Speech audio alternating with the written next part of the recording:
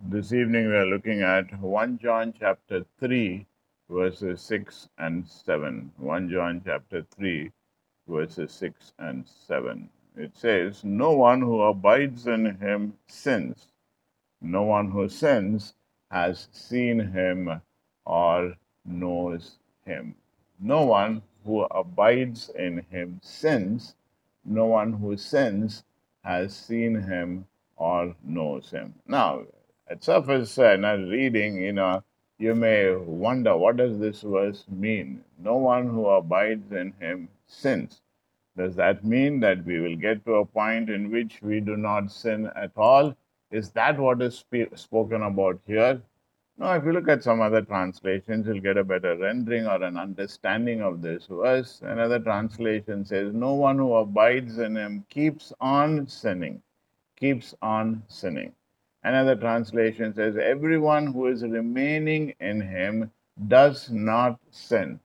Everyone who is sinning has not seen him nor known him." So in other words, if you notice, it speaks about that sinning part of it. Okay.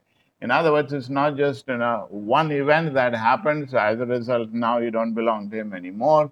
But it's a question of a habitual lifestyle, because that's what as we have understood these verses, we have understood what sin is all about. Sin is rebellion against God.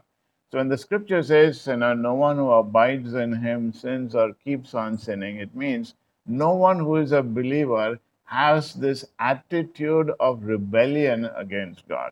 Or no one who is a believer is going in that direction. Because that's the word meaning when we have understood it in the verses that have gone by.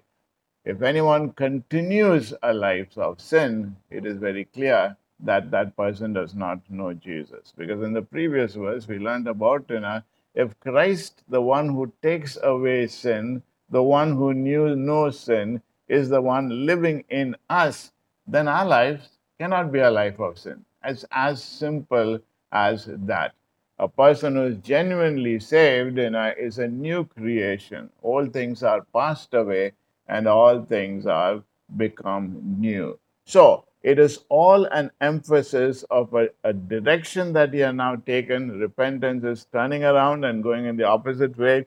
You are rebelling against God. Now you said, "I'm sorry, Lord," turned around, responded to Christ. Christ has now come and dwelled in our hearts by his Spirit. As a result, now we are in a new direction.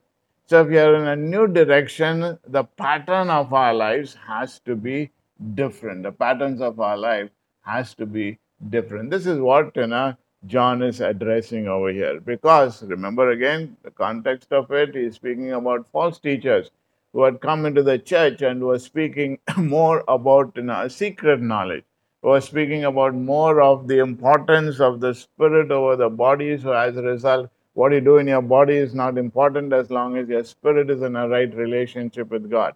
So all these false teachers had come up with these teachings which was encouraging a casual living and encouraging an unholy living.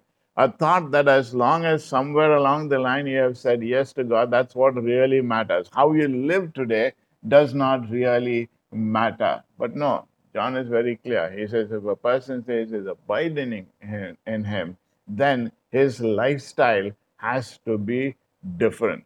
Oftentimes, people will speak about this illustration of if you take a pig and sort of wash it nicely, give it a nice bath, and then you're taking it on the streets and the pig sees some dirt and muck, the nature has not changed. Even though you have changed, externally given it a nice wash, the internal nature of the pig to wallow in dirt is still there. So as a result, when the pig sees the dirt, the pig will go and play around or muck around in that dirt. So the understanding is if the nature is not changed, then you'd continue to do the same thing. But if a person abides in Christ, then he is a new person, he has a new nature.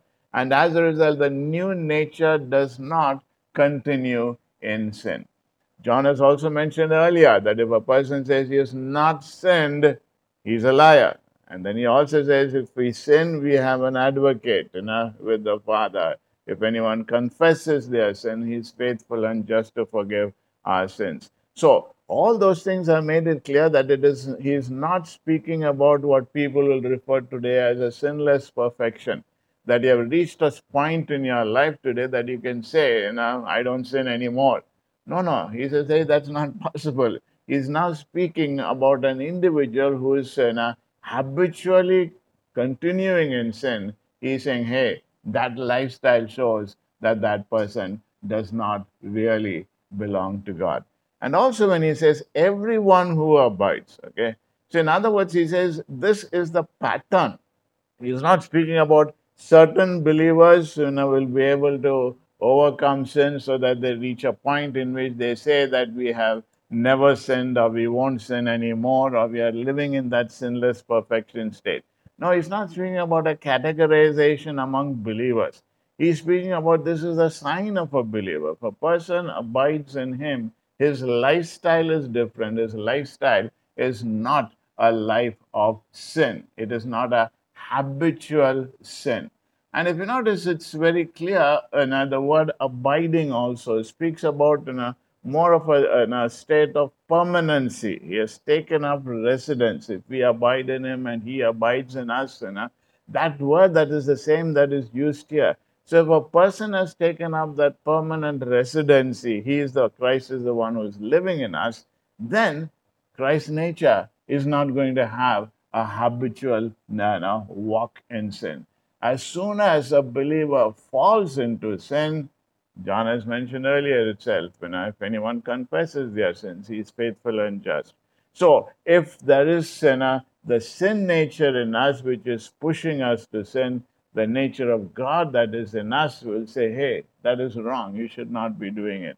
Earlier, before we became a believer, we wallowed in sin, we enjoyed sin. But now, once a person has become a believer, he or she recognizes a sin should not be the lifestyle. And if in case we do fall into sin, we recognize that we have done wrong. It's like having a clean slate, a clean sheet, and a clean shirt, and as soon as one drop falls in of dirt, you are upset about it. That is the nature of a believer. A nature of a believer is upset when there is sin coming into their lives. Whereas the nature of the unbeliever says, hey, that's okay, that's perfectly okay. After all, we are sinners, that's how we should be living. John is saying, no, no, that's not correct at all. If the eternal nature of the Son of God is sinless, and in the previous verse, he's mentioned that he has come to take away our sins. Okay. So if a person says he or she is a believer, how can both go together? If you're taken away your sin and you're continuing to live a lifestyle of sin, it is only confirmation that you have not seen him or known him. You have not seen him or known him. So he's very strongly advocating checking up your life to find out whether you are really a believer or not. Sin at times may enter into our lives, but it is the exception and not the rule. Whereas for the unsaved person, that is the rule, that is the habit. This is how we know that we are different. And if this difference has not happened, if this difference has not happened, it's high time that you take stock of your lives and check up whether we really belong to God or not. So, the practical application of this verse is that anyone who professes to know Christ and yet demonstrates this rebellion against God, it's high time they stop and check up whether they are really believers. This is why, if you notice, Jesus said, in the last days, many shall come and say, we did this and we did that. But the Lord shall say, depart from me, you workers of iniquity. Hey, that was your lifestyle. You said all this, you professed all this about me, but your lifestyle did not show it. Your lifestyle was one of iniquity. Your lifestyle was one of sin. That is why he says, depart from me, you workers of iniquity. In 2 Corinthians chapter 13 and verse 5, Paul also tells to test yourself, examine yourselves to see if you are in the faith. Examine yourselves. He's writing this to the Corinthian church. There were a lot of problems in the Corinthian church. They were calling themselves as believers, but all sorts of things were going on in that church. So Paul is writing to them and saying, hey, check it out. Your lifestyle is not showing it. You better watch out, check out whether you have really been saved. So he says, examine yourselves, examine yourselves. It's better that you examine yourselves, check it, verify it, that you have committed your life to Christ, rather than at the end of your life, at the judgment seat, you find that you are only a professing Christian, but you were never really a believer. So this is why in the next verse 7, he says, little children, make sure no one deceives you. The one who practices righteousness is righteous, just as he is righteous. Little children can easily get deceived. Now, new teachings can come in. If you're a babe in Christ, you can easily get deceived. If people come around and tell, okay, it's not what you do in your body that matters, it's your spirit that matters, because body is physical, the spirit is eternal. So that is what is important. And it may sound very logical, but John is saying, hey, be careful. Make sure no one deceives you. Make sure no one deceives you. The real test of a person's real character must be what he or she does, not by what he or she professes, not by what they boast of, but what is really the type of life that they are living. So he says it's a warning sign. When the Bible says, let no one deceive you, make sure, you have to take note of it. This is something that is a serious matter. So John is addressing them and saying, hey, this is what's happening among you. There are these individuals are coming up with this false teaching, but I want you little children, endearing term, and also a term that would be open for children to be deceived. He says, don't get yourself deceived with all these new teachings that are coming in. Check it out from scripture to find out if it is true or not. Okay. So let no one deceive you with this false teaching that you can profess your faith in Jesus and then spend the rest of your life living like the devil. That is just not possible. That is why he says, an individual who is practicing righteousness is righteous, just as he is righteous. In other words, if a person says, he's a believer, Christ is living in him, Christ is the righteous individual, then he or she also has to practice that same righteousness. Now, what is righteousness? In the scriptures, there are two aspects of righteousness. One is a right relationship with God, and the other is the actual right actions, the living out of your relationship with God. Remember, the right actions come as a result of your right relationship. So when John is saying over here, one who practices righteousness is righteous. Both those aspects are coming over here. Is righteous meaning he is in a right relationship with God.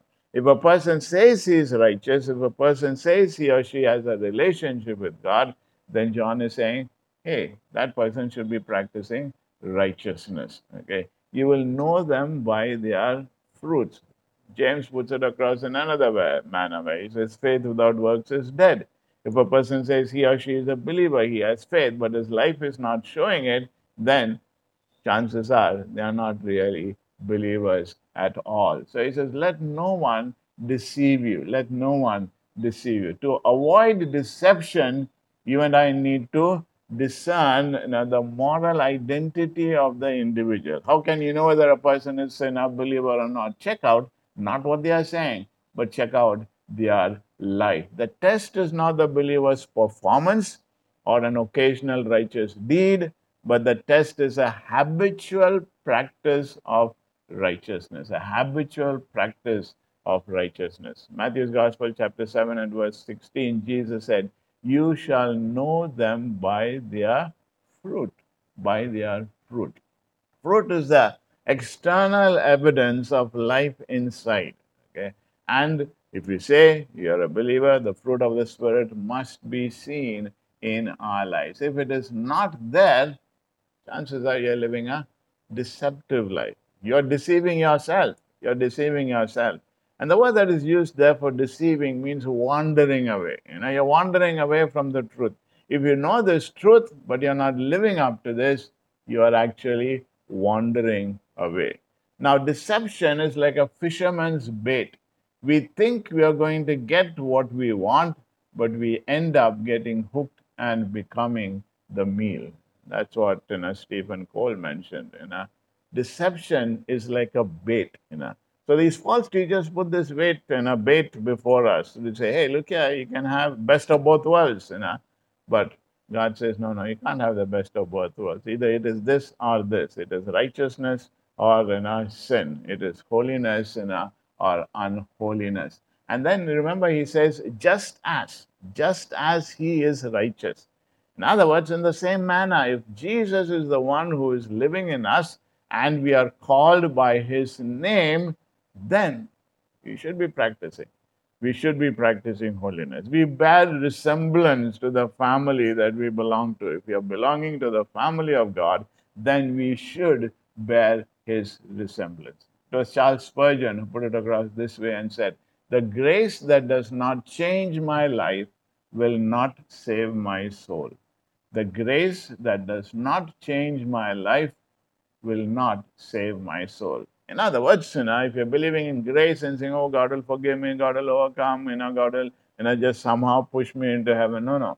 The grace that does not change will not save. You cannot presume on the grace of God. So, this evening we must ask ourselves, what's the type of fruit that we are producing? Maybe we call ourselves Christians, we say we have been baptized, or we say we made a commitment, whatever, okay? On whatever criteria we may say we are Christians. But the question that the scriptures is saying is the criteria by which we can examine ourselves to be sure that we are believers is our fruit. Has our lifestyle changed? Has our habits changed? Or is it still habitually the same old things before we became believers? You shall know them by their fruit. And if the fruit is not there, the fruit of God's Spirit is not being produced in our lives, and we have been condoning sin in our lives, as Paul wrote to the Corinthian church, he would also tell us this evening, check it out, test it out, examine. It is better to check out and make sure that you are in the faith rather than find, eternally that you missed it. Let's bow our heads in prayer together.